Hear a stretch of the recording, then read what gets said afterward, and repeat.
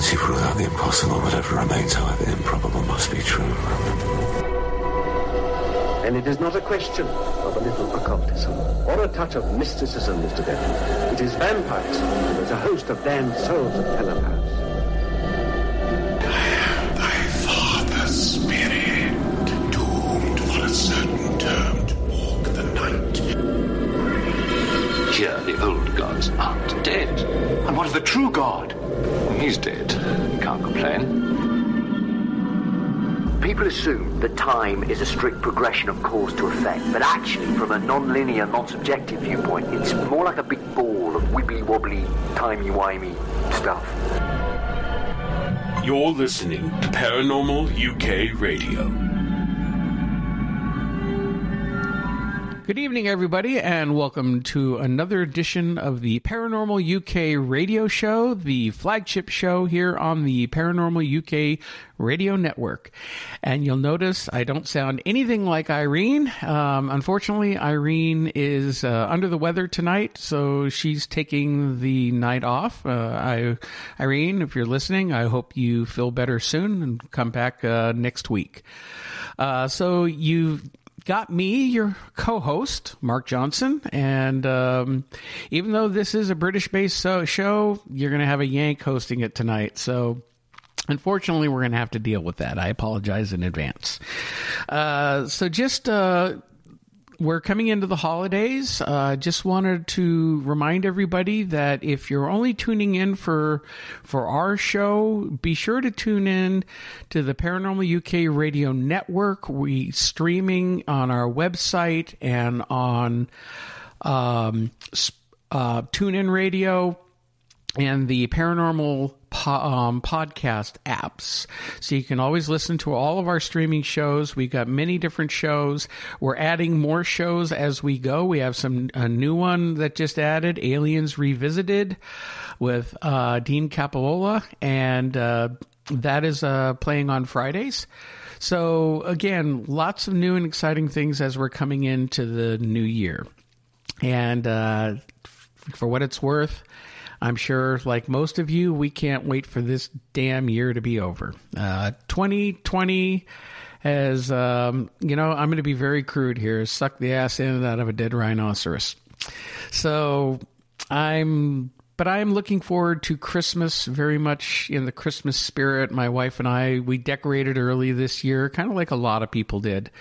And we're trying to enjoy things as much as we can. I don't know about in the UK. I think they're finally getting the vaccinations are starting to roll out. Here in the US, they're talking about another few more weeks. They're still testing and approvals. I'm not going to spend a lot of time on that. That's not what this show is about. But, we have to acknowledge it some because let's just face it, this is the craziest time in our lifetime. And it seems like every 100 years, we get hit with a massive plague. And this is for our generation. So anyway, we're going to go ahead and get right into tonight's show. And I'm excited to introduce our guest. Susan Plunkett is a science fiction writer and psychologist. She received her doctorate at the New York School for Social Research and has been in private practice in New York City for many years. Her favorite part of her work is interpreting dreams using a Jungian approach. And Susan, you'll have to make sure I pronounce that correctly. And for the past 10 years, she's been writing science fiction in which she explores the worlds of the fifth and sixth dimensions. She has 2 books that are out. There's Mission from Venus and the sequel, Wanderers on the Earth. So Susan, welcome to the program. Thank you, Mark. Thank you for having me. Delighted to be here. Now, your books, I'll be honest, I haven't had the opportunity to read them yet. I'm kind of backlogged on my reading. But just for our listeners, if you could tell us just a little bit more about yourself, not only on becoming a psychologist, but also, what made you want to start writing science fiction? And from the looks of it, it seems like you base a lot of your fiction on real life events. Well, I was living my life, being a psychologist, practicing in Greenwich Village in New York City for 31 years now. And about 10 years ago, I always am running to, that's not a good way to say running. I'm always interested in talking to intuitives, channels, psychics, shamans, healers. And in 2010, I was speaking with a channel who was then in his 80s. Now he's passed on. And he said to me, you know, you're coming to me, but you're a channel yourself. Why don't you allow that? And I said, I'm afraid. I'm afraid because what if dark entities come through? I kind of block it, except when I'm in my office. When I'm in my office with patients, I let things come through that I'm supposed to tell them or that would be helpful to them. And I realize when it's not coming from me, well, actually, nothing is really coming from us. It's all coming from cosmic consciousness. Our brains are really just downloaders, receivers. But sometimes I have the feeling that I figured something out when I'm with a patient, and other times I know something is coming through me as if it's been dropped from heaven as a gift for me to tell the patient. So I would allow it then because it was for another person, and it always was something helpful and good, and a connection was made. But I didn't pull down any general information or any information for myself or my family. And a couple more years went by. I was talking to a wonderful, wonderful healer, Cindy Dale, who lives in Minnesota. And I was talking to her on the phone, and she said, it's below 0 in Minnesota, and I'm burning up because your guides and my guides are all telling me she has to write a trilogy. It's just a matter of downloading it. It'll just pour through her if she will just open. It's information that humans need to have. It will come from the formless realm where there is a council, and she has sat in this council many times. Now Now she's incarnate on Earth as a human psychologist, but they want her to be a scribe and write down information in story form to make it more accessible to people. And I was like, oh no, I can't do that. I have a kid, I have a husband, I have a life, I have patients, I have a dog and 2 cats. I don't have time to write a trilogy. And so I was like, for a month, I was like, it was eating at me, like, I can't do that. I don't know how to write. I'm not a writer. And then I said, oh, I'm going to do it. I'm going to start. I'm going to see what happens.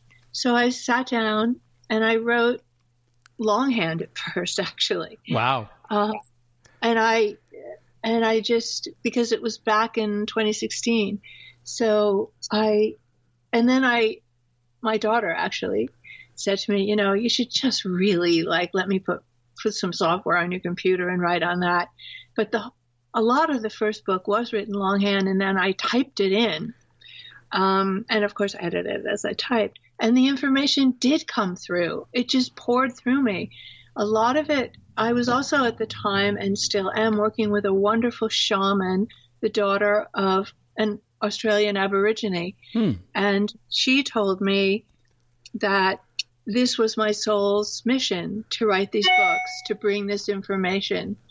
And she also told me that I should write in the morning because a lot of downloads would come into my psyche during the night, or I would travel out and sit with them and counsel in the formless realm, and they would give me information. And so that I should write in the morning before the day got going and I got too caught up in 3-dimensional reality again. So I do that. I write when I'm writing. It's always in the morning after I come back from the dog run with the dog. So that's a long answer to your question. How did I get started doing this? Well, I find that very interesting, especially that the channeling came so much later for you in life. So my question would be, did you experience or have any types of experiences as a child or while you were growing up? I did. But at the time, I thought all children had those experiences. You don't realize when you're a kid, like, that if there's anything weird with seeing beings or hearing things or having certain feelings. And I had a discussion. I was 6 in first grade, and the teacher, I had a little desk like all the other kids by the window, and the teacher moved my desk to the other side of the room by the bulletin board because she said, "You're a dreamer and you can't be sitting by the window." And so I said to her, but I'm just wondering, what are we doing here? What are we all doing here on Earth? Why are we here? And I was shocked at her answer because it didn't seem to be an answer to me at all. But she said, "Aren't you Catholic?" And I thought, well, my parents are, but what does that have to do with anything? That's just Sunday when you go to church. I don't know what it means. But what I wanted to know was, like, where did we come from? What's our purpose and where are we going? So I realize now that even as a 6-year-old, I was a seeker. I was looking to know, to understand. And I guess I've spent my whole life asking myself and others the same questions. So yes, I would often feel the presence of the divine, feel the presence of angels, actually hear communications from angels, and love that energy. That energy would always make me laugh and smile. And of course, if I said anything to my mother, she would be like, "Don't be ridiculous. You're not hearing anything from angels." So, you learn to shut that stuff down because it's not really acceptable to your teachers or even to your parents. I heard that a lot from, "Don't be ridiculous." Yeah. So I shut it down. Mm-hmm. And it came back, much later, because the healers and shamans and tarot readers and psychics and aborigines and those people don't tell you to shut it down. They're very supportive and loving about it. So I opened it up as an adult. Well, most of us have these gifts. I mean, even for those people who, may not be born with full-on psychic abilities. And, that's why I wish Irene were here tonight, because she is probably one of the strongest psychics that I've ever met and worked with. And although she hates the term, she calls herself a grandmother and a mother and a grandmother, and that's about it. She doesn't like being labeled, but she has been dealing with these things all of her life. And then there's someone like myself who had a few strange things happen in life, but, most of the time if I experienced something and I went and told my mother, I'd be told, it was your imagination. Yeah. Yep. So I really didn't start pursuing things until much later in my 20s and 30s. I turned mostly away from the Christian church and started exploring all different types of spirituality, Native American spirituality. And then, 20 years ago, I became a paranormal investigator here in New Jersey. I've been investigating for years, doing these radio shows, having the opportunity to talk to lots of different wonderful people like yourself, that even in those conversations really has broadened my horizons. And I'm interested in hearing a little bit more of the shaman that you're working with, because I'm very interested in shamanism, and I have taken a year-long shamanic practitioner course. So I learned on doing that with journeying, and so there's there's a lot of different things that you don't think you can do, but then when you take the time and work at it, especially, you'll find that most people do have these gifts. It just takes a lot of patience. That's exactly right. We're all intuitive. We all have gifts, but some people are paying more attention to their rational mind. That's what they value, or they're fearful, or they just haven't developed, or they've been shut down, as you say. But I think every single being born on the planet has the ability to be intuitive and to know things and to hear their guides, because we all come with guides. But before I get far from it, I will answer you about the shaman. Her name is Carrie Henwood. She was born and raised in Australia with an Aboriginal mother and an Irish alcoholic father. Mm-hmm.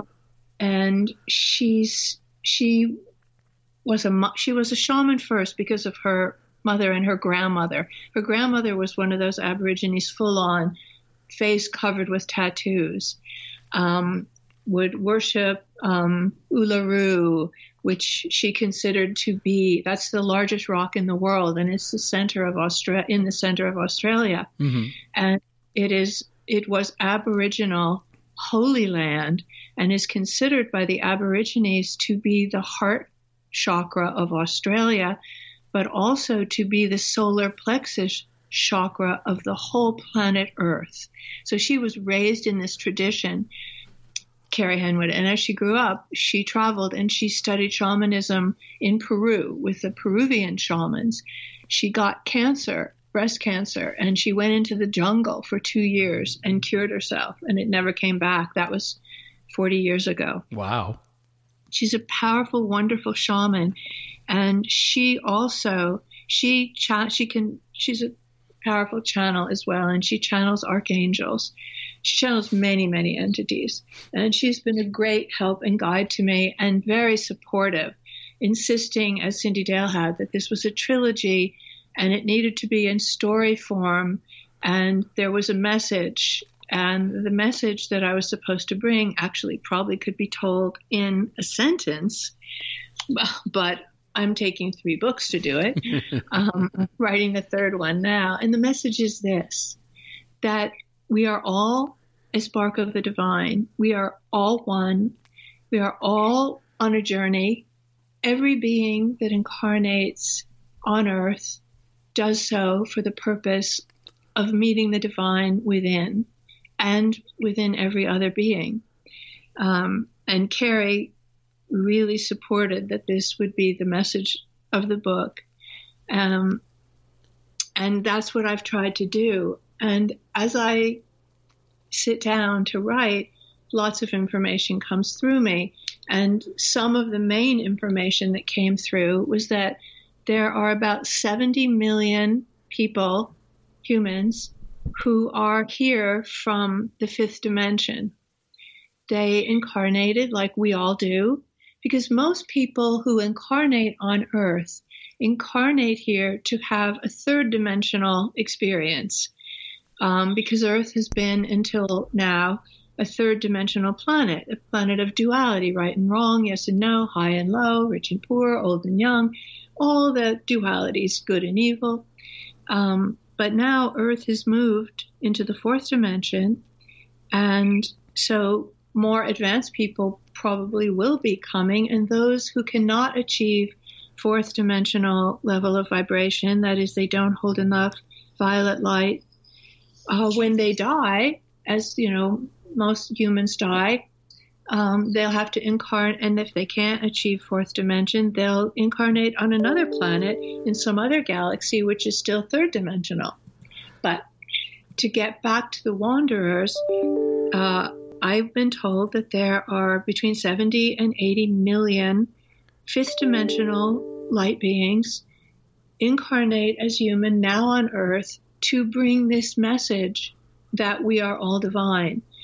And the reason is that a call went out across the universe asking for volunteers to train, to incarnate, to bring this message, so that as many people as possible could make the leap to the fourth dimension along with planet Earth.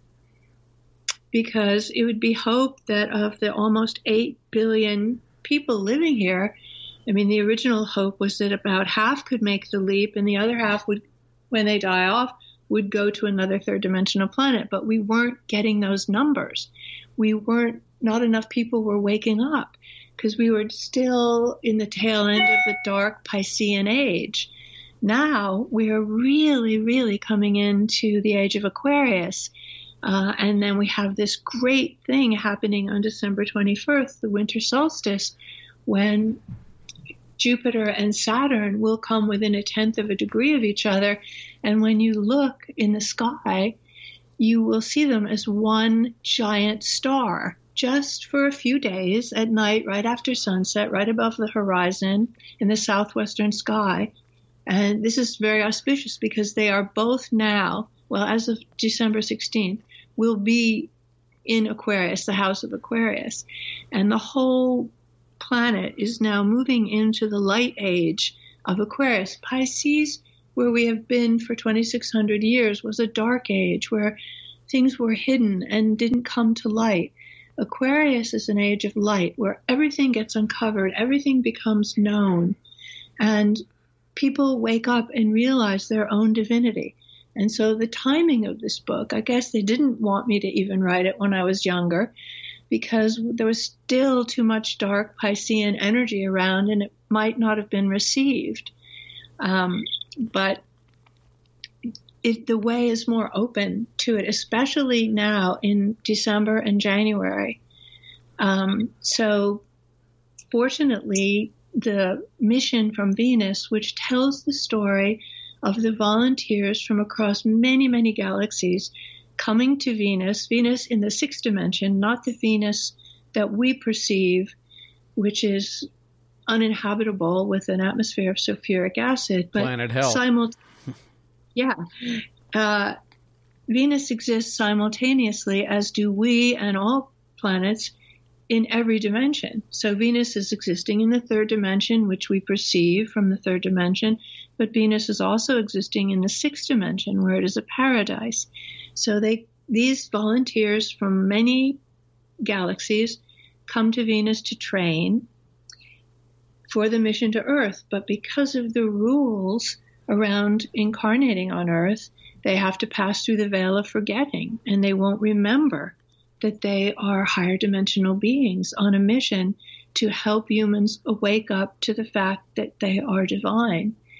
So it's a big risk for these volunteers because what if they don't wake up? Or what if the dark side, who slipped through the quarantine around Earth and would like Earth to ascend on the dark path rather than the path of light to join planets on the dark side, try to kill them, because that's what the dark side does. They want power over beings, and the ultimate power, if you can't enslave them, is to take their life. So the first book is called Mission from Venus because they're training on Venus, and that book ends with them being born into human infants all over the planet. And I follow 8 of them, 4 pairs of twin flames. And they're born everywhere from Mumbai to New York City, and Cairo and everywhere. And the second book, The Wanderers on Earth, begins when they're 21 years old. And the 8 that I'm following have survived. They have not yet been killed by the Dark Lords. And they know that there's something different about them. But their parents try to minimize, like, when they do something unusual, like on the Caspian Sea, a young boy is watching a fish swim, and he's swimming with the fish, and he reads the fish's mind, and he knows the fish wishes to soar into the sky and fly.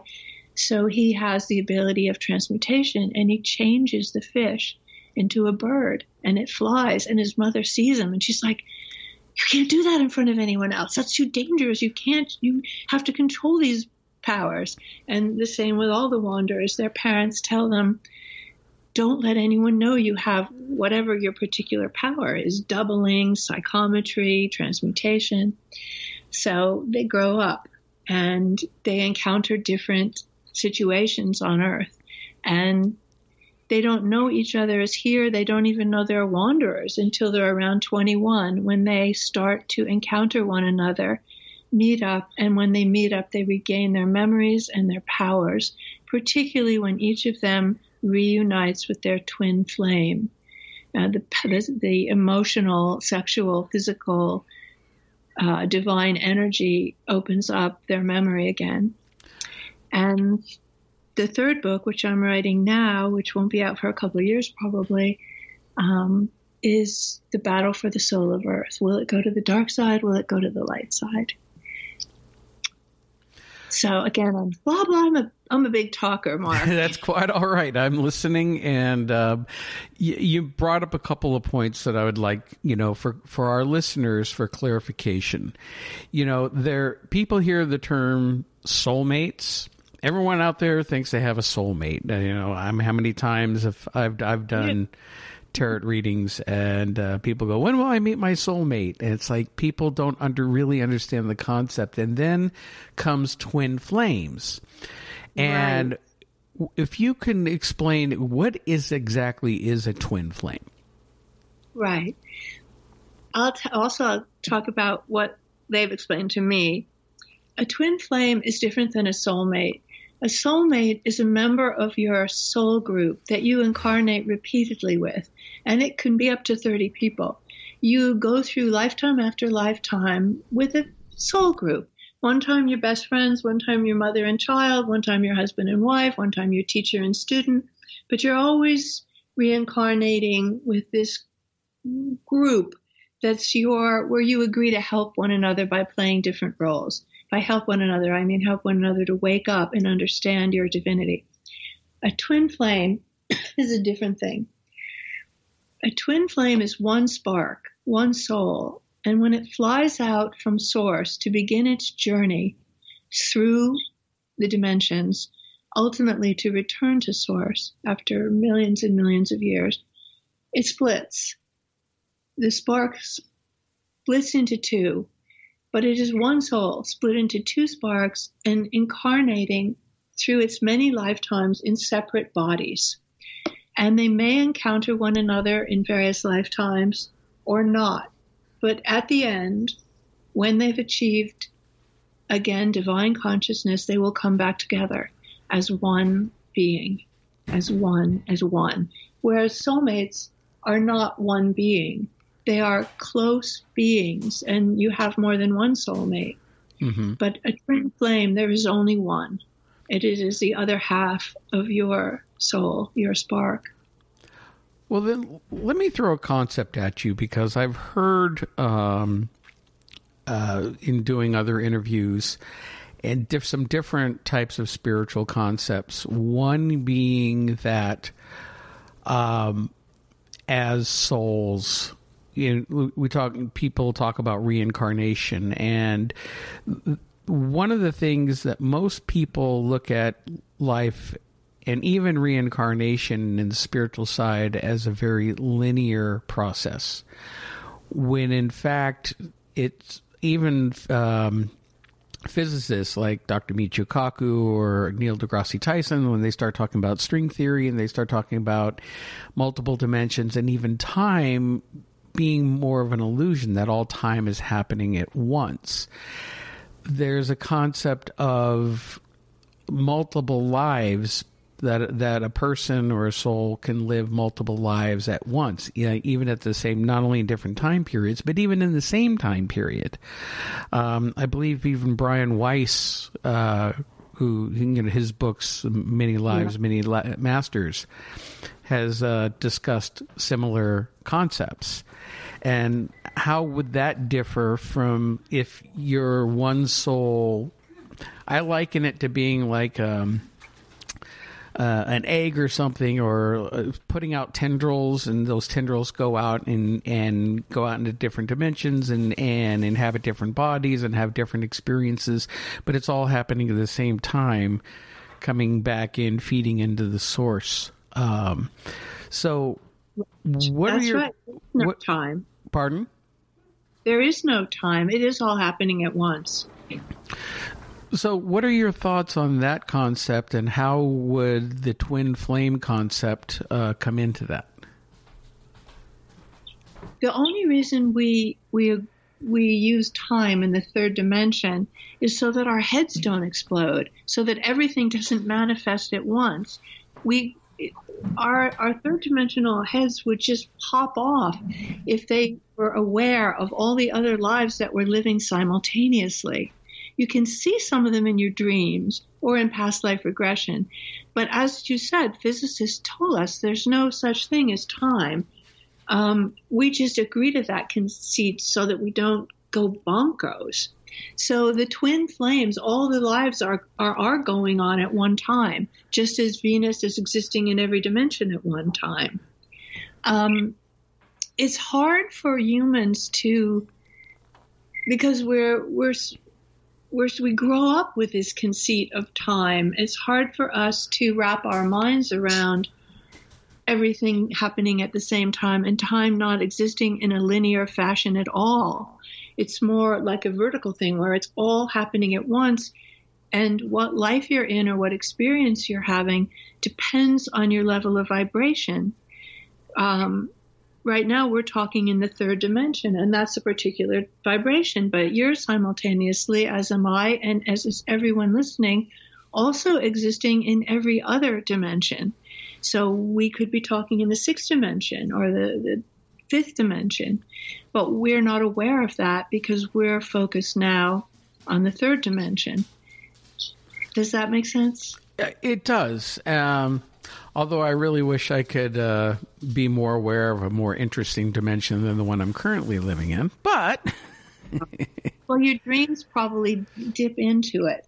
You know, a lot of times in our dreams, we're actually dreaming of stuff that's going on with us in other dimensions, even in other galaxies, because we could be simultaneously living in several other galaxies while we're also living on planet Earth. And people do dream of life in other galaxies.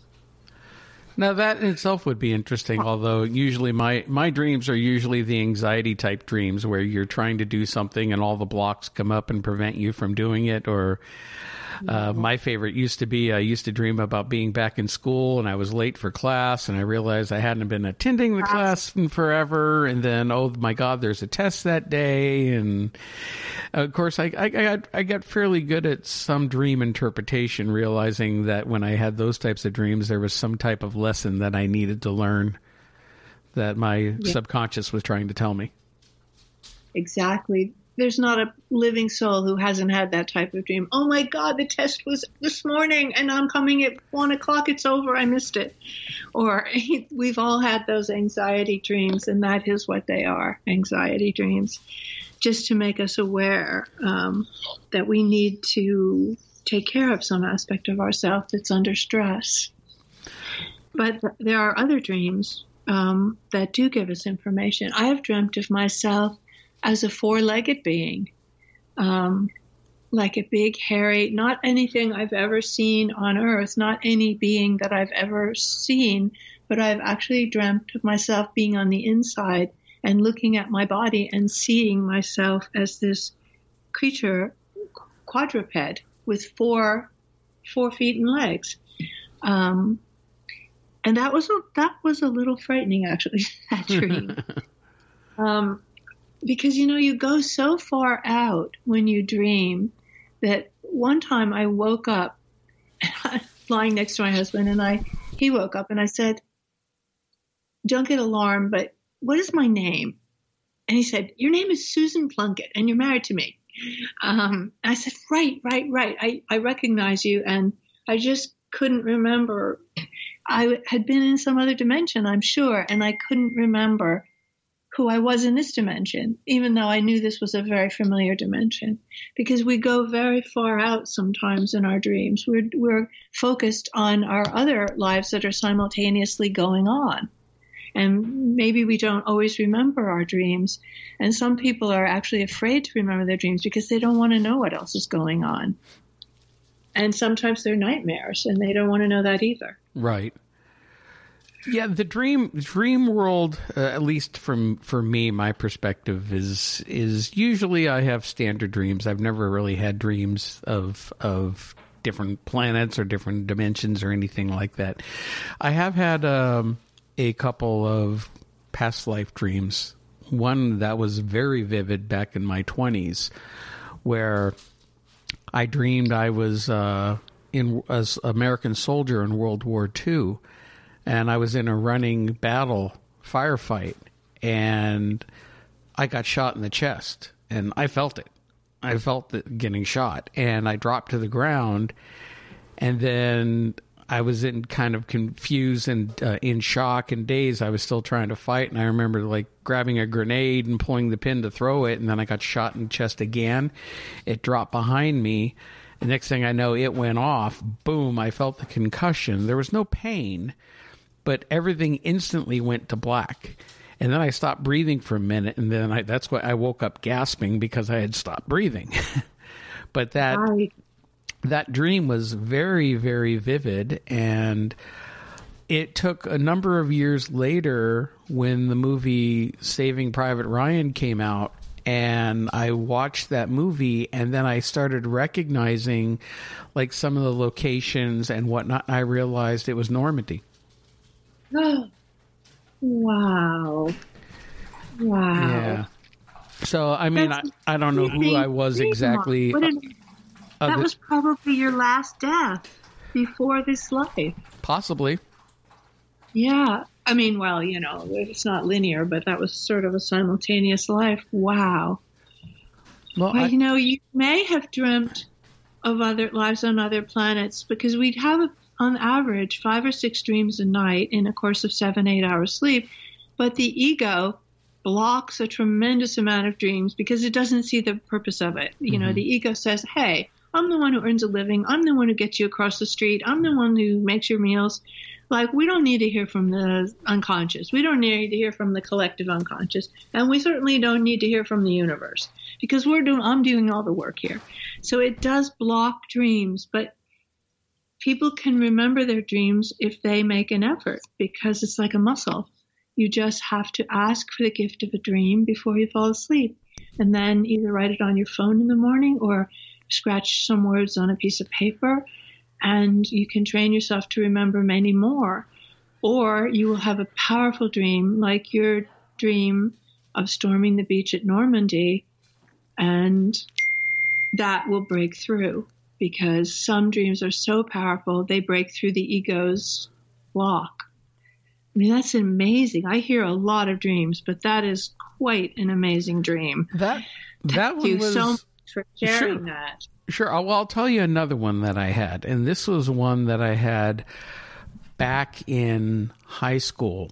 I've only had like about 2 or 3 really intense, you know, very symbolic or past life type of dreams before. But there was one dream I had where, and this was around the time where my own spiritual beliefs and values started to change. Growing up in a Christian church, Presbyterian, you know, traditional values. And when I started to realize I was being driven more towards spiritual, metaphysical types of beliefs. But I had a dream. I was driving a car on a windy mountain road. I lost control of the car, went over the cliff, and as the car is falling down about 100 feet, I'm sitting there thinking, oh, my mom's going to kill me for wrecking the car. But when the car hit, everything went pitch black. And it stayed black for a few very long moments. And then all of a sudden, the light started to slowly come up until I could see a room. And there was my family, my parents and my 2 brothers, standing over a casket. I knew I was in the casket, and they were all grieving and upset. But then I turned and looked, and I saw myself sitting on the floor in the corner, watching this whole scene take place. Right. And I had this like look of sadness on my face, not out of, grief of dying or anything, but I later interpreted as, a kind of a sadness in that going through, because when I woke up from this dream, I was just like in a cold sweat and scared the living crap out of me. And the road that I dreamed of, I wouldn't go up there for like years. But I felt that the dream was more symbolic. It was a symbolic death. It was a change in my life, and where my whole focus in my life and my belief system was breaking away from the traditional values of my family, which it still is. They're still in their values and I'm in mine and my beliefs. And, I think that's what it was symbolizing. It was it was a symbolic death of change. I mean, even, I read tarot cards, and when they think they hear the death card, they get all afraid and thinking it means physical death. And that's not what it means. It means change, transformation. So that's what I felt that dream was trying to tell me at that time. Yeah, I think you're right. That's a beautiful dream. I definitely agree with you that it was talking about transformation, and they felt that they had lost you.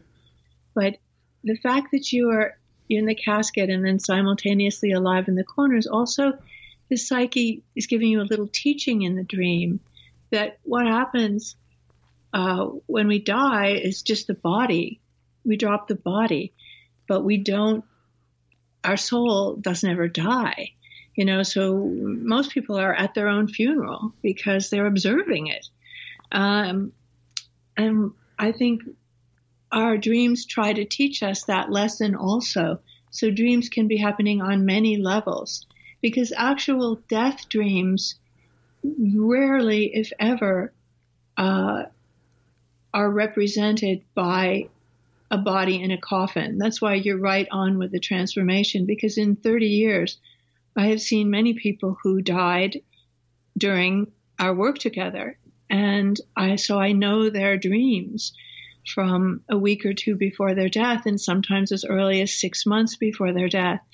And the psyche doesn't represent our death as the death of our physical body, not in dreams. It can be represented by the uprooting of a huge tree. It can be represented by all the clocks stopping. It can be represented by a train coming into the station and everyone can get on. And when the person who's about to die tries to get on, the doors close. Or it can be represented by a person getting on a train and everyone on the train is already dead and they're going along and then the tracks run out. So these are dreams that have been actually reported to me. So when you dream of yourself as dead, whoever might be listening, don't be afraid that you're dying. You're transforming. The same as if you dream of a snake, a big snake or a small snake chasing you or biting you in the neck, it means change is underway, because snakes shed their skin. They go through changes. So when the psyche presents a snake in your dream, you're about to transform. So dreams can serve many purposes. They can show us alternative lives we're simultaneously living. They can warn us about events. Dreams see around corners and into the future. It's one way to penetrate the veil, just as doing past life regression or life between life regression work also penetrates the veil. But you're a good dreamer, Mark. Well, I'll try not to take up too much time of some of my dreams, because I've mentioned these on past shows, but I dreamed of 9/11 2 days before it happened. You and 2,000 other people in the tri-state area. But what's funny about mine is it was very symbolic, as most of my dreams tend to be. I dreamed I was standing on the shore of a river, and it looked nothing like here. It was like very barren. It was almost like a river on Mars. It was very red sand, and across the river, it was like sandy and hilly. I couldn't see a city or anything, but yet I knew way over there was New York City. And then all of a sudden, there were two side-by-side nuclear explosions. And as they went off, and you know how they go up in the mushroom clouds, and then the tall stalks, and the stalks on the mushrooms seemed very, very tall and thin. You catch that meaning there. Yeah. And in that dream, I'm like trying to run away with other people. I'm reacting to everything. And then all of a sudden, far to the south, I saw another nuclear explosion go off. And you see her in Pennsylvania. That would have been west of me, because I'm here in North Jersey. So I was later on when I put two and two together, and it actually took me, I didn't realize what it was. And even after 9/11 happened, it took 2 days after 9/11 happened before I remembered that dream, and it all came back and hit me like a ton of bricks. And I realized that the third explosion I saw was Washington, D.C. Wow. The Pentagon. Yes, the Pentagon. Oh, that's amazing. You see, that's how intuitive we are. And that's also how you see that time doesn't exist. Because we wouldn't be able to dream these things if time was spread out in a linear way. Because it was all happening simultaneously. You could be tuned into it 2 days before. Your dream was 2 days before or 2 weeks before? 2 days before. 2 days before. There was a woman who dreamt of it exactly as it happened 2 years before. And I think that she was dreaming that because she was picking it up when they were planning it. Most people like you were dreaming of it within a week or two before. Because the unconscious, time doesn't exist in the unconscious. Time only exists in our conscious mind. When we're awake, we're aware of time. But when we're in the state of dreaming, we're in touch with the collective unconscious and our own unconscious, and there is no time. So you can dip into anything. World War II, something 2 days hence, a life, it's free. Dreams are unbound by time, which is why you are able to dream that. And, it wasn't just happening around the tri-state area. A few weeks ago, I was on the phone on the show, a radio show called Coast to Coast, talking to this guy, George Norrie. I know. Yeah, I'm very familiar with him. And he said, we got talking about dreams, and he said a week before 9/11 happened, his daughter called him up, and she said, Dad, and they're in St. Louis. Dad, I had a dream last night where I saw all these people covered in ash from a big building collapsing. I saw them like walking and ash falling from the sky like snow, but it was ash. And so she had dreamt it, and she was out there in St. Louis. So I think it wasn't just those of us in the tri-state area, but because time and distance don't affect the unconscious. The unconscious gets around that. It's free of that. Well, here's a question for you. How would you differentiate dreams or being in the dream state compared to... With Lucky Land Slots, you can get lucky just about anywhere. Dearly beloved, we are gathered here today to... Has anyone seen the bride and groom? Sorry, we're here. We were getting lucky in the limo and we lost track of time. No, Lucky Land Casino, with cash prizes that add up quicker than a guest registry. In that case, I pronounce you lucky. Play for free at LuckyLandSlots.com. Daily bonuses are waiting. No purchase necessary. Void where prohibited by law. 18+. Terms and conditions apply. See website for details. To someone astral traveling? I think it's one and the same. Because whenever I've astral traveled, I thought it was a dream, but then I would look up something and realize, I was actually there in my dream. The landmarks are exactly the same, and I'd never been there. Just like you, when you saw Saving Private Ryan, you recognize Normandy from the landmarks and the scenery.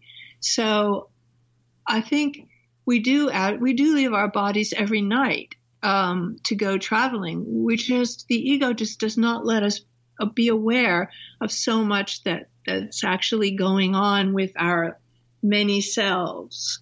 We're like a diamond, a many-faceted jewel, and many things are happening with us at once, and we're not aware of them because our heads would explode and if everything was manifesting at once. But the one time when we are freer is when at night, when the body is resting and asleep, we are out and about. We are out and about. I was once, 2 summers ago, I was in The Hague in Holland visiting a girlfriend. And my family was back in New York with our dog. And I didn't know it, but I went to sleep. I didn't know at the time that the dog had gotten sick and was about to die. I astral traveled back in my dream back to our apartment in New York City. And my daughter swears the dog saw me. And when I woke up in the morning, I thought at first that I had just been dreaming that I was back in New York City. Because when I first woke up, I thought I was in New York City. And then I looked around and I realized, I'm not at home. Where am I? And then I realized, you're still in The Hague. So dreaming and astral travel I don't think there's anybody that, except for really advanced yogis and shamans, who astral travel in the waking state. But I know that they can do that. But most of us astral travel when our bodies are asleep. I don't know. Does that answer anything part of your question? It does. It's also, again, talking about shamanism from the shamanic standpoint of journeying. Yes. Participating in a trance-like, going into a trance-like state and journeying to, and in most shamanic traditions, there's the upper, middle, and lower worlds, and right. Gaining information from those, which it in itself is a form of astral traveling, and going through different types of dimensions. Yes, they go for healings or they go for soul retrieval. They go to the Cave of Lost Souls. They go to the Cave of Lost Souls of Children, and they bring back parts of the soul that get split off. Or they bring back the information that's necessary for the healing. They're going into other dimensions to get information that we don't have here. I mean, it's possible for any of us to request when we fall asleep at night to dream, to go to a dimension where the information that we need exists. For example, if it's for a healing, you might imagine, okay, I'm going into a higher dimension or a dimension in the future. We know the future is now, but where this is known, the cure for what this person has is known, but I'm going to get it. And I think that happens with people who invent things often. They've either dreamt it, or it has come in a flash of insight, or they have traveled to the future where, by the future, I just mean a different vibration, to get this information. And then they bring it back to third dimensional reality and they invent it. Like I think Benjamin Franklin was a wanderer, for example. And many inventors. I think Tesla was probably a wanderer because his consciousness was so high that he wanted everybody to have electricity for free. Yeah, until Rockefeller shut him down. Exactly. Because Rockefeller didn't have as high a consciousness as Tesla. No, and can you imagine where we would be today if Tesla had been able to prevail over Edison and Rockefeller and all of the capitalistic, mindset of the day of everything being, materialistic and money based, right. we could be traveling amongst the stars right now. Because he was so advanced, and when he died, the U.S. government swooped in, took all of his research, and that was that. And now we're still driving cars with 100-year-old technology, and we think it's still brand new. And but that will change. I think Tesla was probably a wanderer from the fifth or sixth dimension, and he brought many gifts, but most of the people he encountered were still third dimensional. And, we'll all get there. We will all eventually evolve to where we leave greed and self-interest behind, and where we don't desire anything for ourselves that we don't also desire for every being. And so we have to be patient until we get there, until everyone gets there, because we're all the same. We're all a spark, and we're all on the journey back to source, but we're all in different places, as it were, in the third dimension. But even the people that stole Tesla's ideas, they also were existing in higher dimensions, but they were just focused on the lower dimension when they did that. Well, you brought up something earlier in the show, and I think now I want to bring it, but go back to it because I think it illustrates what we're talking about and where we currently are at this stage in our existence. You mentioned about coming in from third to fourth dimension and moving out of the materialistic third dimensional world into a higher level world. Yet, when I look at the world right now, the absolute utter chaos that we are going through, and the divisiveness and the craziness that is surrounding us right now, and it's hard to put into words because I'm so frustrated by it. That are we going, what are your thoughts on what we're going through right now? Is this a symptom of the ascension of people fighting it? There's a struggle between people not wanting to move forward. I don't know. What are your thoughts on this in general of what we're currently going through in relation to this ascension? I think that it's not that some people don't want to move forward. It's that they disagree on how to move forward. Because there are people, like take, for example, when people talk about, I want to preserve America. And, if someone like that person from Georgia, that woman who's QAnon, Kelly, I call her Kelly Stepford because she's like a Stepford wife, who's running for Senate against Reverend Warnock.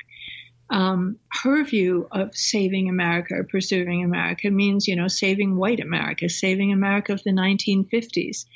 Whereas my view of America is everybody's entitled to all the same things. I don't want anything for myself that I don't want for every other being alive.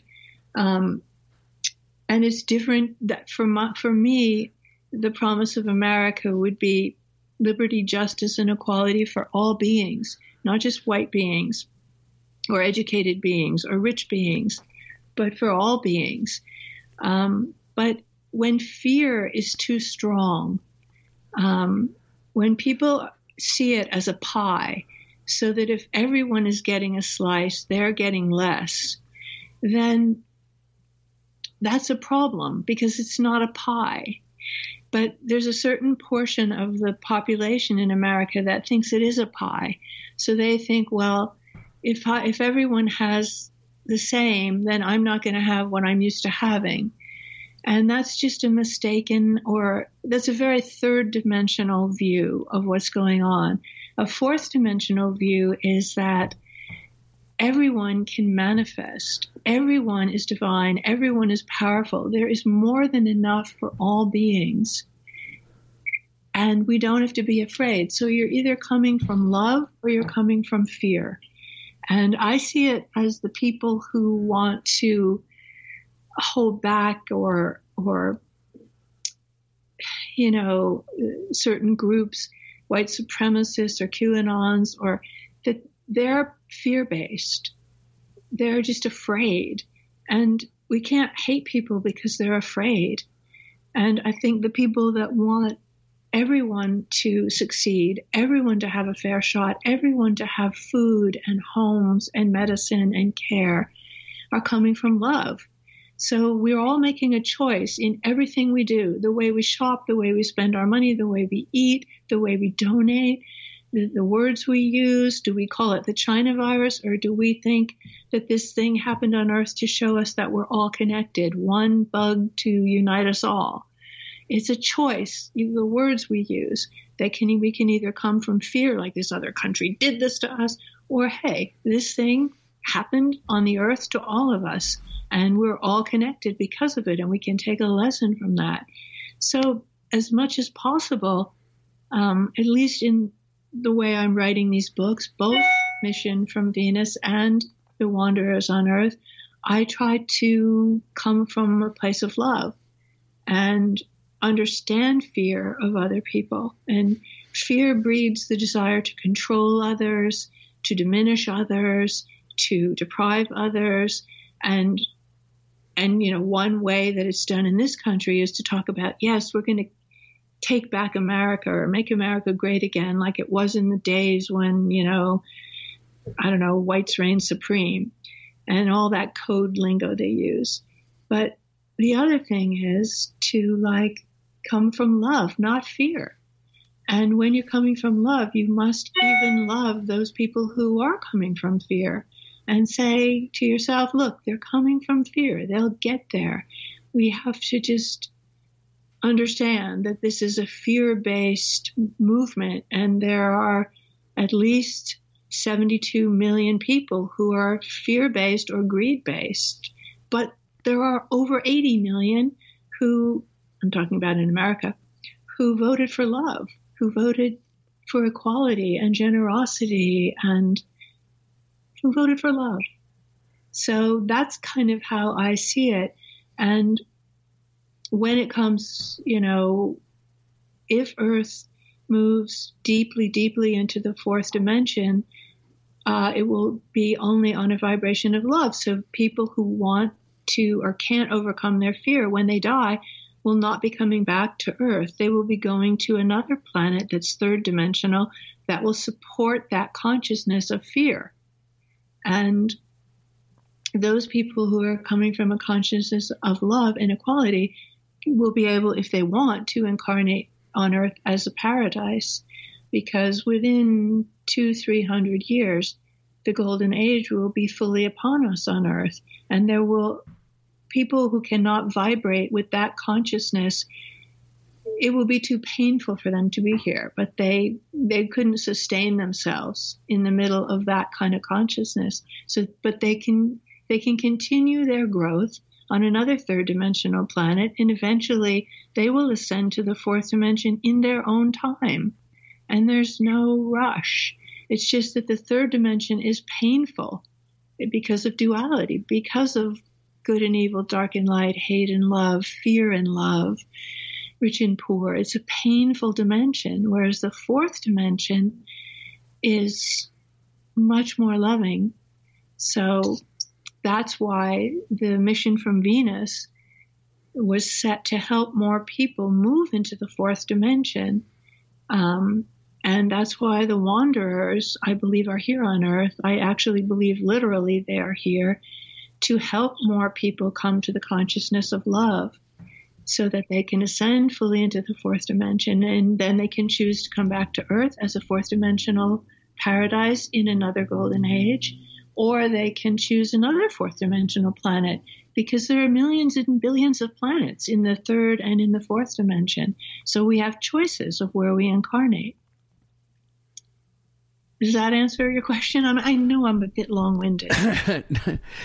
To a point, the only thing that I look at is I'm going to take a stance where looking at things from the middle, because I'm seeing fear on all sides right now. I'm seeing violence. I'm seeing, fear mongering going on with everyone right now. And there's very little talk about love or equality, which, it's one of the things that hurts my heart is, as someone who has always had a desire to help people and want to, bring humanity together. And the divisiveness that I'm seeing, again, this is from my perspective, there's just enough hate and fear to go around. And I think right now there's so much that people don't get, or that other people have usurped certain groups or agencies or even in media to push their viewpoints using fear tactics. Now, I'll point at the media a lot, and I point at the media from a term of I come from a broadcasting film background, and I learned very early on, and this is all before any of this happened, to watch the news and watch what people are saying, and seeing how a newscast is put together and how snippets are changing, how our news changed over the last 20 years from being respected journalism to tabloid journalism, sound bites, and all of it sells fear, because you know what? When you sell fear, people tune in to watch because they're scared to death. And they got to see what's going to happen next. And that turns into ratings. And ratings, of course, is money for commercials. And it's a capitalistic-driven business. Oh, good Lord. What was I watching the other day? Brilliant movie came out about 20 years ago with Al Pacino and Russell Crowe, The Insider. Did you ever see that movie? No, what's that? Michael Mann directed it, the guy who did Miami Vice in the movie Heat. But it was about in the mid-90s where there was a whistleblower from the tobacco industry who did an interview for 60 Minutes, and it was blowing the whole lid off of the tobacco industry, how Big Tobacco was manipulating cigarettes to get more people hooked and making, people getting hooked on cigarettes and whatnot. And it sounds like a boring movie, but it's absolutely riveting in that, Al Pacino played a producer with 60 Minutes. And trying to get this guy interviewed, but the big corporations were using all of these almost mafia-like scare tactics to try to shut this guy up. And they destroyed his life. They destroyed his marriage. He lost his wife and kids. He's lost everything because they were trying to keep him from releasing this information. And even to the point where even 60 Minutes almost didn't air the episode. And this is all based on real life. This all really happened. 60 Minutes almost didn't release it because they were afraid of litigation from this big tobacco company that could sue them into oblivion.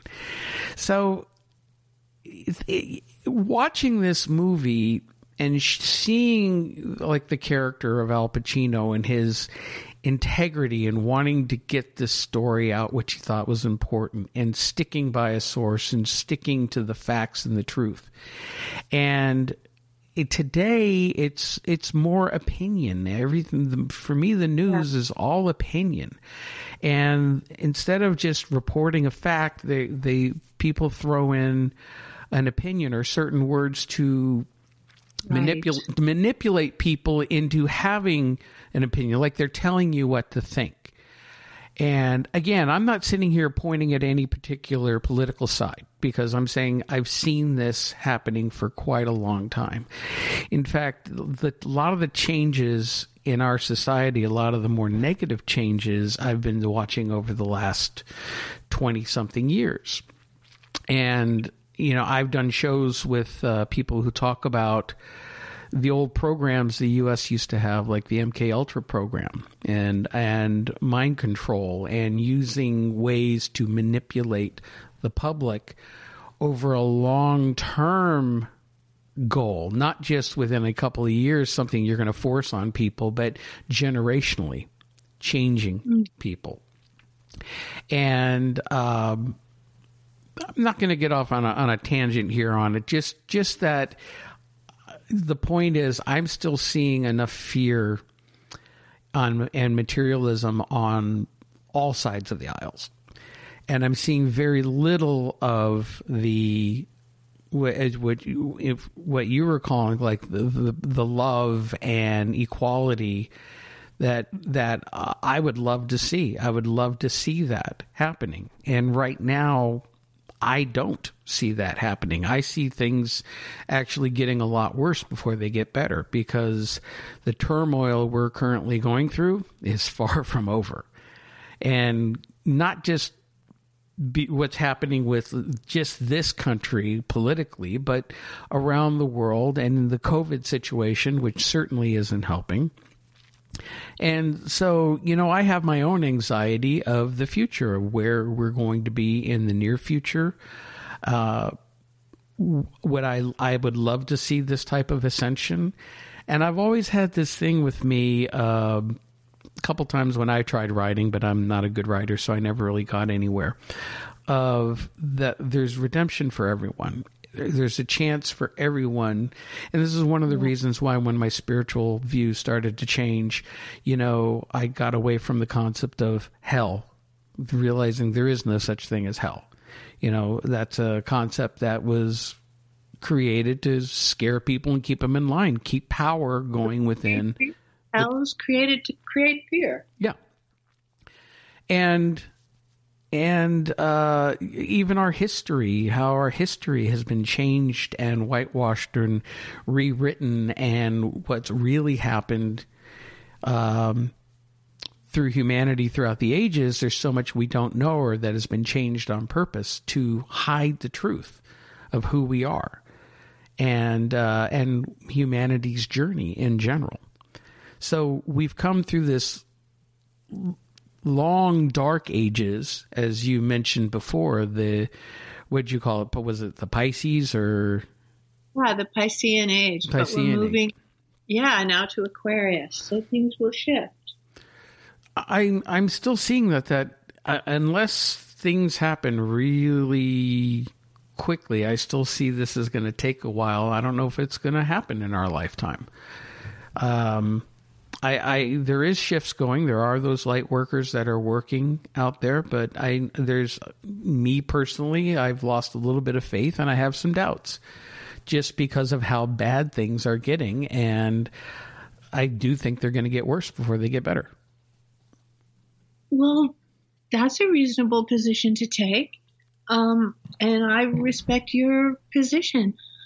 I think that things are getting better, but see, we're both coming from where we're coming from. Mm-hmm. And whatever I'm picking up in the information that I'm getting is that things are moving for the good, and that 200 to 300 years from now, there will be paradise here. So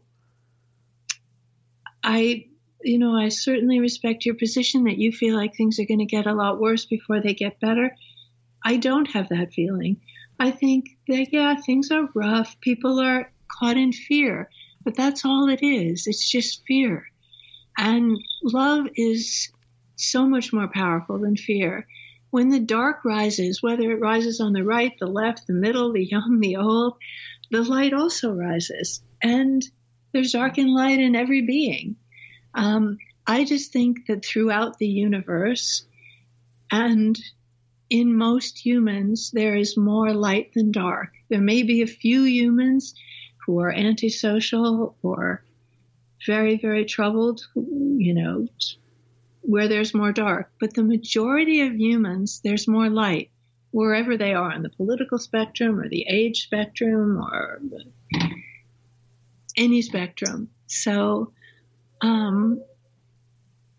I just feel the light coming. I feel the light coming. I feel, yes, there is fear. We all have fear. But I feel the love is stronger than the fear. And the light is rising. Yes, the fear is rising, but the light is also rising. When the dark rises, the light rises. So, but I respect your feeling and your focus too. We're two beings perceiving our reality in all the ways which we perceive it. And well, so I don't know what else to say about that. Well, again, what I want to emphasize is the fact that I want to believe that. I want there to be that. It's the personal things that I've gone through and what we're going through. Maybe it has soured me a little bit. I think the negativity in the world has gotten me down a bit, because when push comes to shove, I believe, we are spiritual beings. We are pushing for things to change for the better and move towards the light. And, maybe I'm just having a dark night of the soul moment because I just find things to be rather frustrating, and maybe I'm expecting too much too soon. But I also have to admit, too, that for a while there, I felt I was more spiritually connected. And the last few years, I've been pulled more into the physical world with my job and work and home and whatnot. And I haven't taken the time to try to reconnect spiritually. I mean, I used to be, meditating and working on shamanic work and journeying and working on towards healing. And a lot of that a couple years ago, I went through some medical issues, and it kind of put everything on the back burner, and I haven't really come back from that yet. I feel this big desire to. Put that on the front burner again. Put your shamanic work back on the front burner, and you're going to feel a lot better. It's hard. We're in this, we're in a heavy dimension here with gravity and the earth shifting from third to fourth. But I think you answered your own question that, you had to put it for various reasons on the back burner, but you'll be happier if you move some of that, or you allocate some of your time every day, even though we know time doesn't exist. You focus on your shamanic stuff again. I bet you'll be a lot happier. And also around the 21st, I don't know if you can see the sky from where you live, but on December 21st, the winter solstice, the shortest day of the year, the longest night of the year, go out just around sunset, which I guess will probably be somewhere between 4:30 and 5, and look in the southwestern sky for the biggest, brightest star, and it won't be a star at all. It'll be Jupiter and Saturn joined together. And that heralds the letting go of the old and the bringing in of the new.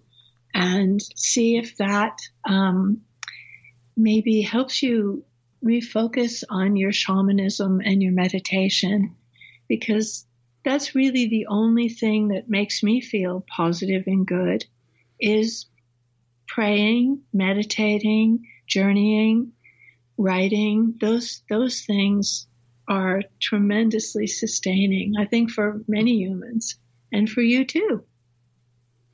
Well, definitely. I planned on that. I've been keeping tabs on that alignment because, well, I'm a space geek. I admit it.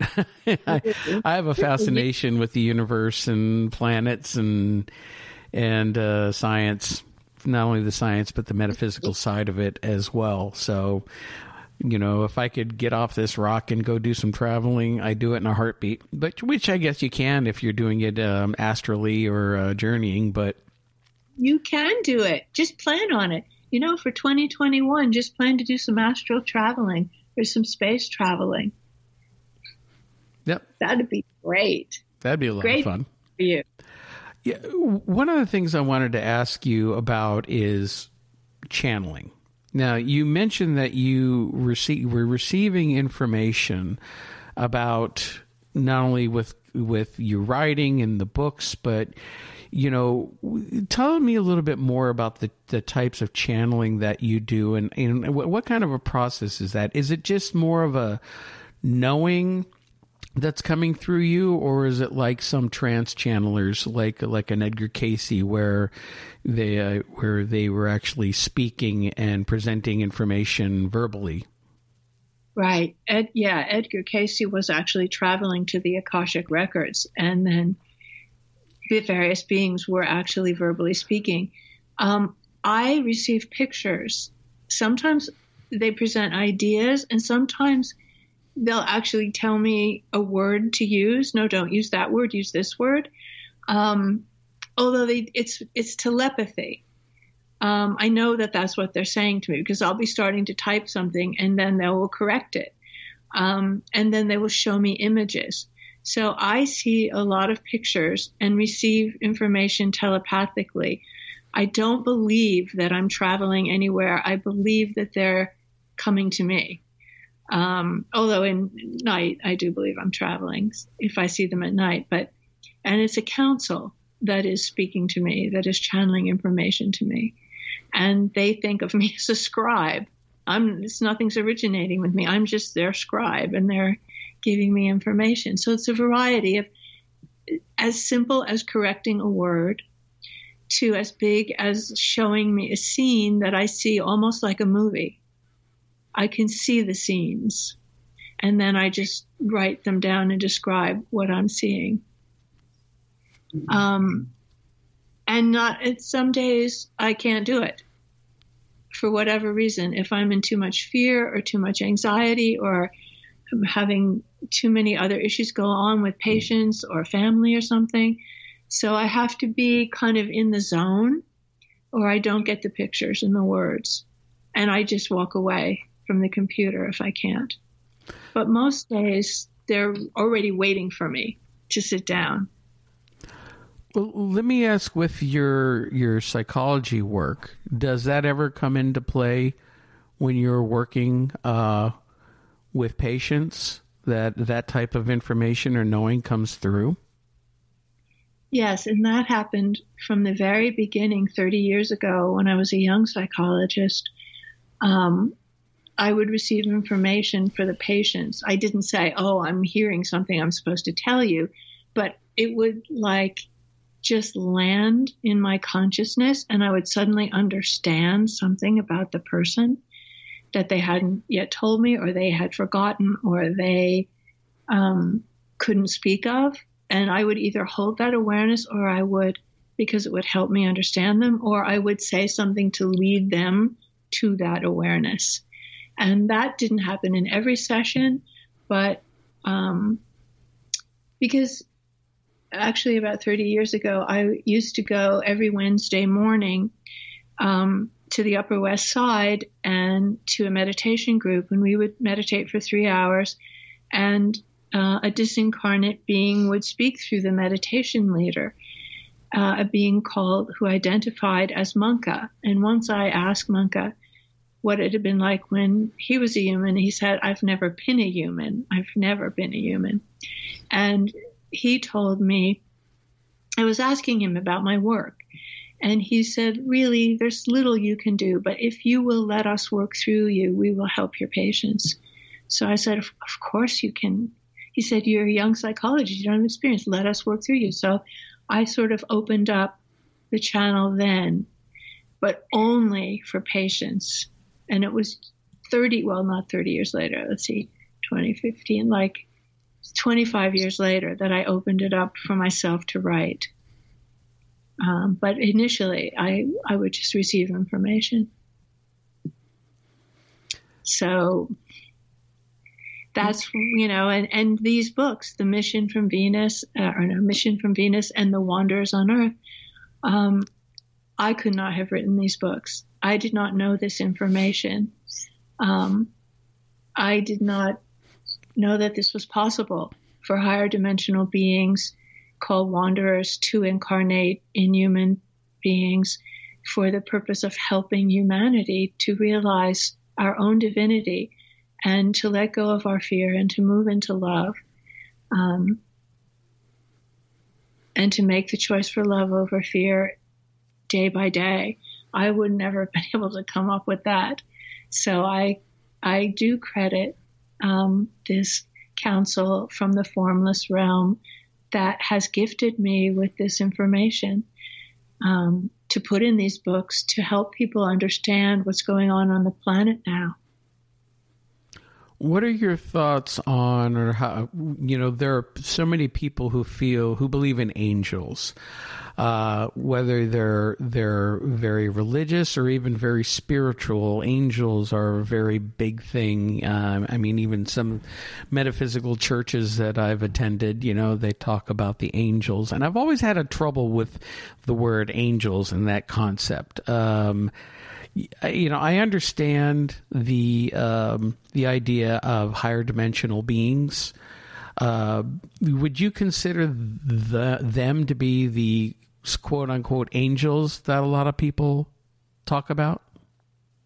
No, I think angels are their own thing. I don't think they are higher dimensional beings, but I don't think angels in general incarnate as humans. The shaman, Carrie Henwood, the daughter of the Australian Aborigines, for a period of time was able to channel archangels. And I had many sessions where they were giving me information, and they were so beautiful. I never saw them, but I could feel them through her. And when they talked to me, I was in ecstasy. So I absolutely believe in angels and archangels. And in fact, Monka, who told me he had never been a human, he was came through in the meditation 30 years ago. One time my father was ill and I was afraid he was going to die. And I said that I was fearful. And he said, don't let your fear hold you so tightly. He's not going to die now, but if you want, when he is going to die, if you call on me, I will come. So 20 years passed. My father was on his deathbed. I called on Monka, and I didn't know at that time whether or not, I didn't know what Monka was. I knew he was never human. I didn't know what realm he was in, and I didn't know if he came, but I called on him. And a couple weeks after my father died, I tried to contact my father through this medium. And the medium said, your father is fine. He's wonderful. And golden angels came for him, and one of them was sent by you. And then I knew that Monka was an angel. And I had never known that for 25 years, that Monka was actually an angel. So, and also the intuitive said to me, and your father wants to thank you for putting those cashmere socks on him in the hospital in the last days of his life because his feet were so cold. No one knew that I had done that because I had gone to his home, to his dresser, got the socks, put them on him. So that medium could not have known that. That had to come directly from my father. So I believe that she knew what she was talking about when she said, and one of them was sent by you. So, yeah, I definitely believe in angels, and I believe in archangels. I love angels. Now, where do they fit in the... I mean, there seems to be a hierarchy of these discarnate beings, higher level entities. When you hear about, like, say, the council that you deal with, the higher level beings, there's ascended masters, there's, a lot of spiritual beings that have never incarnated as a human.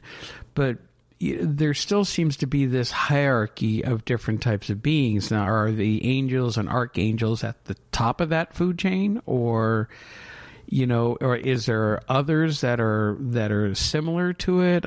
Sometimes I'm just trying to get all the concepts, trying to understand. No, I don't think. I don't know that it is a hierarchy. I think it's just differences. I think everyone, every angel, every higher being, every human, every animal, every tree, we're all points of light. And we're all of our points, each of our points of light make up the divine or make up the neural net or source or collective consciousness, whatever it is that is source. But I don't know that it's a hierarchy. I just think it's different strokes. Angels are one thing and humans are one thing and each dimension is its thing. And but I don't experience it really as this one is higher than that one. Even God, if you want to call it God, I call it source or cosmic consciousness or the divine, but I don't see it as one being at the head and all of us underneath. I see it as like just one swarm of all of us interacting, taking different forms, focusing our consciousness now in the third dimension, now in this life, now in our World War II life, all kinds of points of light, but nobody higher or lower. Mm-hmm. Nobody, and not even any dimension higher or lower, because we're all in all the dimensions at once. There's just a slightly different consciousness in each dimension, and we experience all of that. I mean, maybe other people would disagree. I don't have the answers, really. I just have what I feel about it. And I could be dead wrong. But what I feel is angels are not higher than us. They're just a different thing. Just like fish are not, goldfish are not, I don't know how to equalize anything. Dogs, cats, fish, birds, nobody's really higher. Mm-hmm. Everybody's just moving along. I guess I understand what you're saying, and I think maybe it is I'm trying to think of something that I thought I was getting away from was linear thinking. And I think when you think of a hierarchy, you're thinking linearly instead of going, from left to right, you're going from up to down. And so that there are so many different dimensions and states of being beyond this three-dimensional reality. And, that's the problem with most people right now. We're just really stuck in the third-dimensional reality and need that extra boost to move beyond it, because I think there's so much potential out there. And we're going to get a boost. We're going to get a boost when Saturn and Jupiter come together. Like, you've been waiting for that to refocus your shamanic work. I think anybody, you, me, and anybody listening, if you want to reboot, a good time to reboot is the winter solstice. Let go of what doesn't serve you anymore.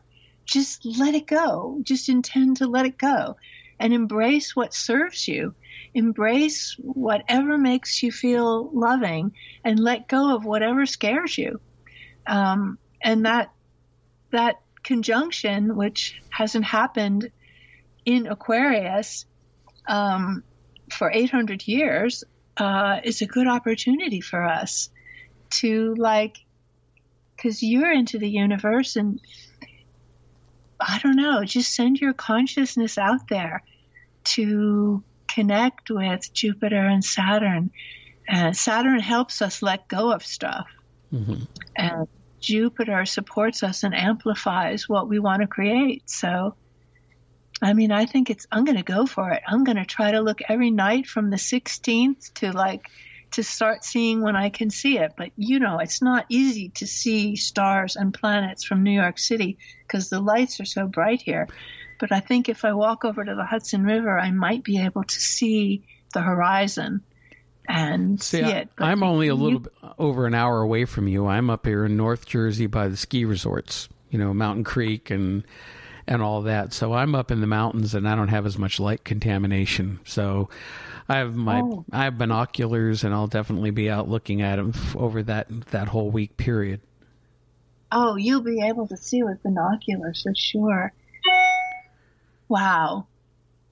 Well, I've got a patient coming up in a few minutes. Okay. Around. Well, so I love talking to you, Mark. Yes. Well, again, our guest tonight has been Susan Plunkett, who is a Jungian psychologist and also author. And Susan, has been fantastic talking with you tonight. And where can people find your books? They can find both Mission from Venus and The Wanderers on Earth on Amazon, or they can look at my website, which is just my name, SusanPlunkett.com. Plunkett has one T, Plunkett, SusanPlunkett.com. But thank you all, whoever's out there listening. And Mark, thank you so much for this opportunity to meet you and hear your dreams and your stories. Oh. You're amazing. Oh, well, thank you. It's been great talking with you, too. And I want to thank everyone for listening to another edition of the Paranormal UK radio show here on the Paranormal UK radio network. Everyone out there, I know Christmas is coming, so, deck the halls, get your presents, and hope everyone has a nice and safe holidays. And we will have another new show next week, so we will catch you then. Everyone, have a great evening. Bye-bye.